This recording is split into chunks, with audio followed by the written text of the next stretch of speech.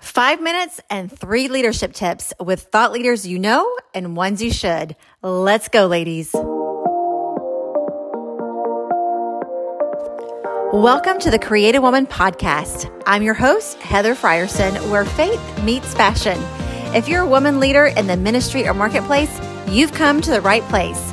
So buckle up and get ready for your weekly leadership tips.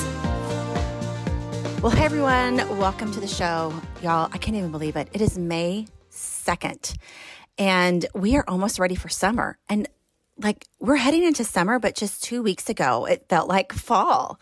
In fact, we just got done with our first interactive women's conference on April 22nd. And y'all, it was our first big conference since 2019. A lot of you know that we had done several conferences before called Style Speaks, but this conference, after 3 years, was really different. And so I just want to share some things that I learned from that conference and also just what I spoke about too. We got to co-host the conference with Wilco Workspaces, which was a dream come true. For so long, we had had a dream of having a conference in our own space. And by being a part of the Wilco family and officing there and just building community, we really felt like that dream had come true.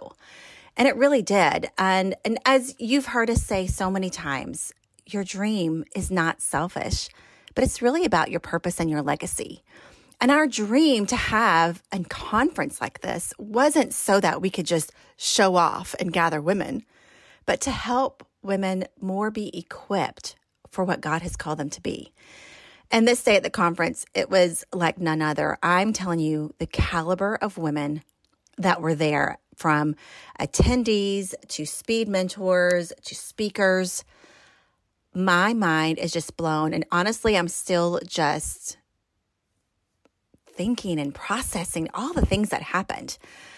So as I get into this podcast, and I just want to share what the Lord had put on my heart to share as the opening of the conference, because we knew last year in 2022, when we came back face to face, that our audience, if you will, had changed.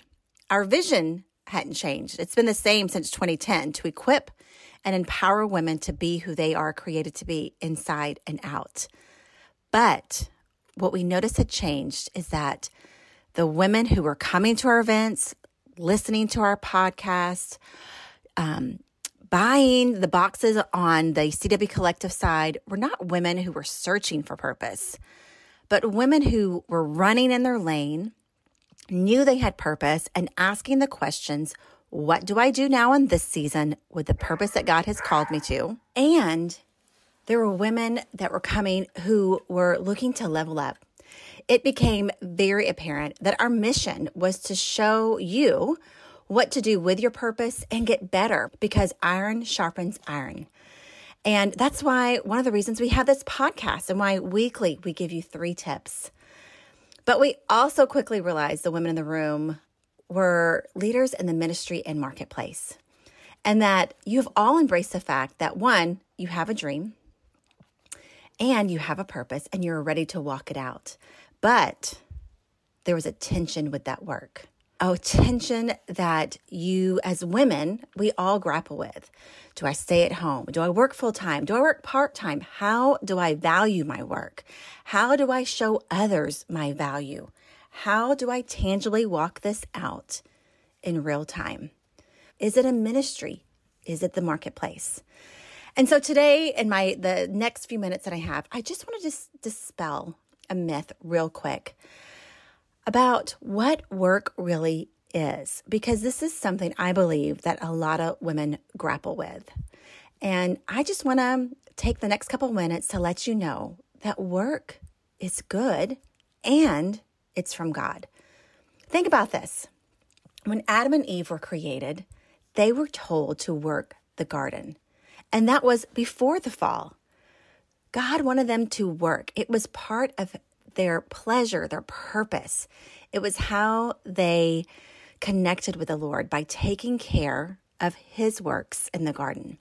It was not a result of sin. I mean, think about this. In the beginning, God created, right? That's the first thing we learn, that God created. And then he created you in his image. So that means if we're created in his image and God created, then we are to create for the good of others. The disciples worked. Deborah was one of the only good judges. The P31 woman that we hear about in Proverbs, the one that we look up to so much, was a designer, a realtor, and had vineyards. She worked.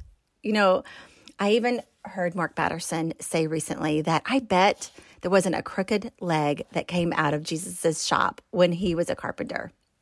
I believe that to be true, and I believe that we are to work with the same excellence. Work is supposed to be good, and when we work, we are in his image.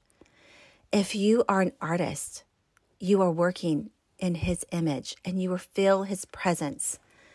When you are doing numbers, if you're all about the numbers, you are working in his image. If you are a mom and training up children like so many of us are, you are working in his image, and we feel his pleasure. But the tension comes because we don't fit. We don't fit into the boxes that the world creates. I mean, think about it. We get these questions all the time. Are you in marketplace? Are you in ministry? I've struggled too. This has been something that I've really struggled with. But honestly, both are the same. Marketplace and ministry are the same. When we work as unto the Lord, we are doing ministry, especially if we are working as unto one. I mean, think about it. We should be more excellent than anyone else as believers in everything we do. I really feel that the world should be asking believers, how do you do this? And as we work with excellence, we build reputations. People start recognizing us around us that work with us, whether we're serving with them in church or outside of church, if we're in the marketplace. If we are doing things with excellence and we know how to do the things that we are called to do, then that opens up so many conversations that can lead to help point people to Jesus. I believe that's what we are called to do, is to go and make disciples of both men and women. And we often do that within the marketplace. So is it marketplace or ministry? I believe it's both and. I'm going to leave you with this last thought. In the 1980s, the great Billy Graham said this quote, I believe one of the next great moves of God will happen through the believers in the marketplace. Y'all, I believe we're living in that time right now. So it's not a question of am I in ministry or marketplace? It's both and. So today, as you get up and walk out the very thing that God has called you to do, just know that you are both in ministry and in the marketplace. Well, I hope you enjoyed the show today. Thanks so much for joining us. Be sure to follow us on Instagram and Facebook. And if you're on LinkedIn, come over and follow us there too and say hello. We would love to connect. So until next week, go and be the woman that you were created to be. Bye.